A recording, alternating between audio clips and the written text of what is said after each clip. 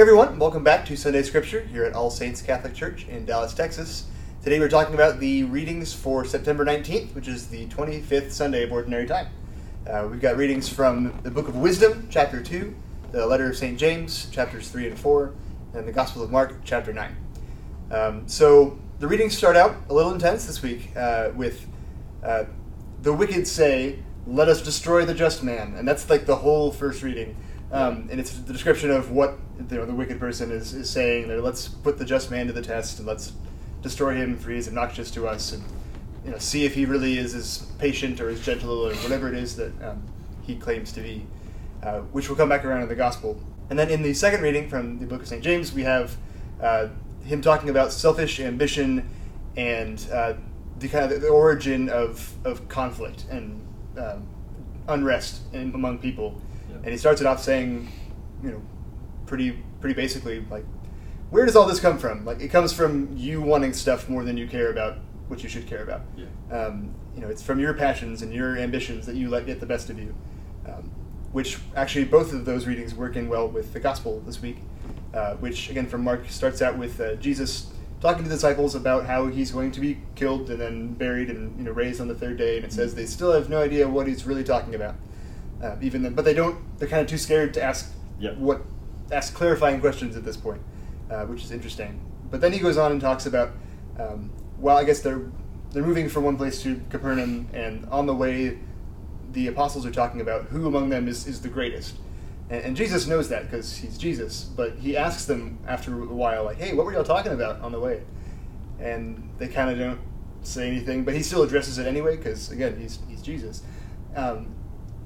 And so he's talking about if you want to be first, if you really want to be first, like the actual, you got to be last. Most important. Yeah. If first. You really want.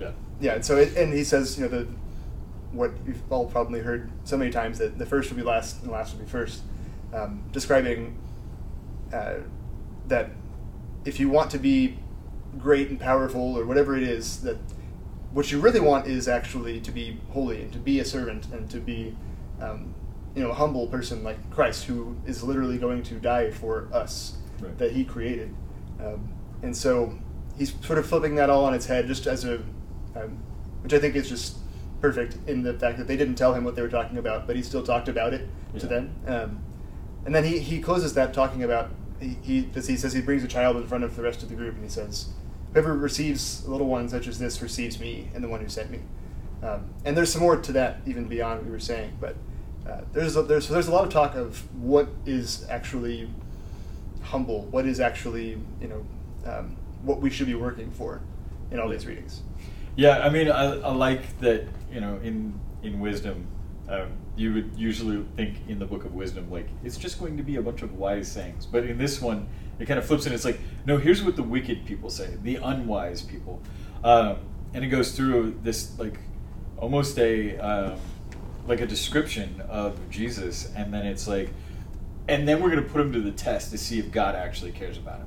Right. And it's like, no, like, guys, this is not how this works. You have a good and righteous person, and the idea is like, we're gonna beat him and torture him and do all these things to see if God really cares. And it's kind of ridiculous. And then you have James's letter. And I really like this letter. I don't think I've spent a fair enough time in James's apostolic letter before, but really looking through the readings the last few weeks and kind of processing all of those things. And this week's, we talk so much with young people about leadership and different things. And I think what James talks about here is leadership in different ways, right? Like, nobody who's passionate, I tell people all the time, if you're passionate about something, then we can talk about it. But if you're just going to complain about something, or you just want to express a concern, but you're not actually passionate about it, like, I don't want to listen. Like, there's no point to this conversation. But if you're passionate, like, let's talk. And I think what happens sometimes with people is that passion can get very, it can cause people to become very distorted with their views on things sometimes, right? And when we talk about leadership, when we talk about effective leadership, Hitler was an incredibly effective leader. he was very passionate about what he believed in. Now, obviously, those passions were very wrong. I guess is the easiest way to say it. They were perverse in a way that they changed what was good. But he was passionate, and so people followed him. And I think in James's letter, when he's talking about all these things, he even ends it by kind of saying, like, what you're asking for is not given to you because what you're asking for is selfish. Like, you're asking for something that is for your own personal gain. And that's not any of our goal, right? Like, all of us who ask for things should be asking for things because it betters the kingdom of God. It grows who you are as a person of faith. It has an effect on the world in a greater sense of what that world is meant to be, which is God's kingdom.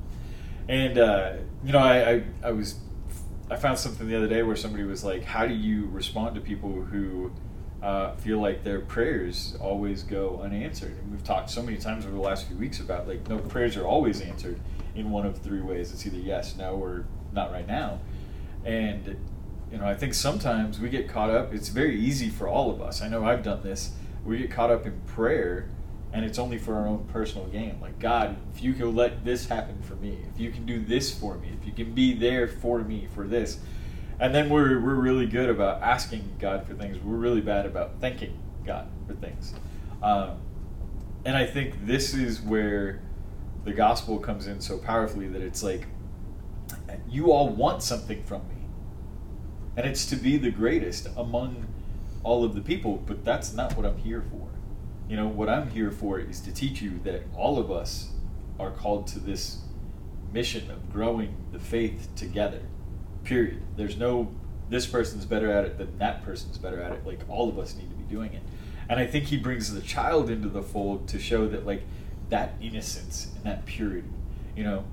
Kids don't worry about their own selfish personal gains in a passionate way that adults do. Wars are fought because of man's passion. Children don't fight wars because of passion. Like, they might get an argument on the playground about, like, whose turn it is to get pushed on the swing, but they're not gonna start a war about it. And so I love that he brings the child into their midst and is like, look out for them, right? And most people have the good sense that when they see a child, like, they respond differently. They don't respond in a way that, like, their passion takes over and there's anger. Everybody has limits, and I understand that, but for the most part, we treat a child a little differently. And I also love that at the very end of this, it says that, like, Jesus embraces that child, gives that child a hug. It's like, thank you for letting me use you as the example in front of these adults who are passionate. We'll go with that word. Yeah, absolutely. Unwise. Yeah. Yeah. Yeah, and I think the way that James phrases it I think it's right in the middle of his letter, at least the portion we're reading for the Sunday, says, sow peace in your life. Like, if you sow peace, like, this is not where, because Jesus says elsewhere, you'll reap what you sow. This is somewhere different, but the idea of, like, are you, it's like there's that old Native American proverb. I don't know if it's actually a real thing, but I've seen it in places of, like, there's the two wolves inside you. Yeah. One, it's like, which one wins? The one that you feed. That's very much, I think, kind of where a lot of this can come down to, of, like, what are you feeding your heart? What are you, choosing to believe? What are you choosing to say? What are you choosing to spend your time and your energy on? Is it peace, or is it God? Is it actually the kingdom of God and what He wants you to be doing, or is it your own selfish desires? And we see that in all of the readings. That makes so much of a difference. Yeah, I was listening to a TED Talk randomly yesterday about leadership and organization, and the first question that the person asked in this was, if you want to know what kind of person you are right now and what kind of person you're going to become, look at your calendar. What's on there? What's most important to you? If you don't have prayer on your calendar, if you don't have Mass on your calendar, if you don't have time with your family on your calendar, then everything else is more important to you. And I know that's a generalization, but I it's true. Like, if all of my priorities are set on other things, then where does God fit in? is always going to be the afterthought, right? That sowing of peace, like James is talking about, is always going to be after all my other passions, all my other things that I care about. And if God moves further and further down that list, then I've forgotten what is actually good. I've forgotten that humility. I've forgotten that that thing that I should be most passionate about. We all know that we are in a place right now that is very filled with conflict. We have conflict in the Middle East. We have conflict in the United States. We have conflict in Texas, in Dallas, in our church, in our schools. I mean, there is conflict on every level, even in our homes. And this is where we have to look at things and say, what's most important? How do we take those things that we are most passionate about and order them in the correct way? Right. Yeah. So. I think that's a good way to kind of set up our challenge of the week of look at not just look at your calendar, but honestly look at what it is that you really plan in your life. What is it what are your priorities? Yeah. And is God at the top of the list or not? Everything else falls in place behind that, but unless that's at the top of the list, you're really missing the whole point. Yep. And so I think that's a good challenge for us this week, is just evaluate where our priorities are, and how we can make God that number one priority in our life. Yeah. So thank you again for joining us this week. Be sure to come back next week as we talk about the 26th Sunday in Ordinary Time. Until then, please pray for us. Know that we are praying for you, and we'll see you then. God bless. God bless. Bye, guys.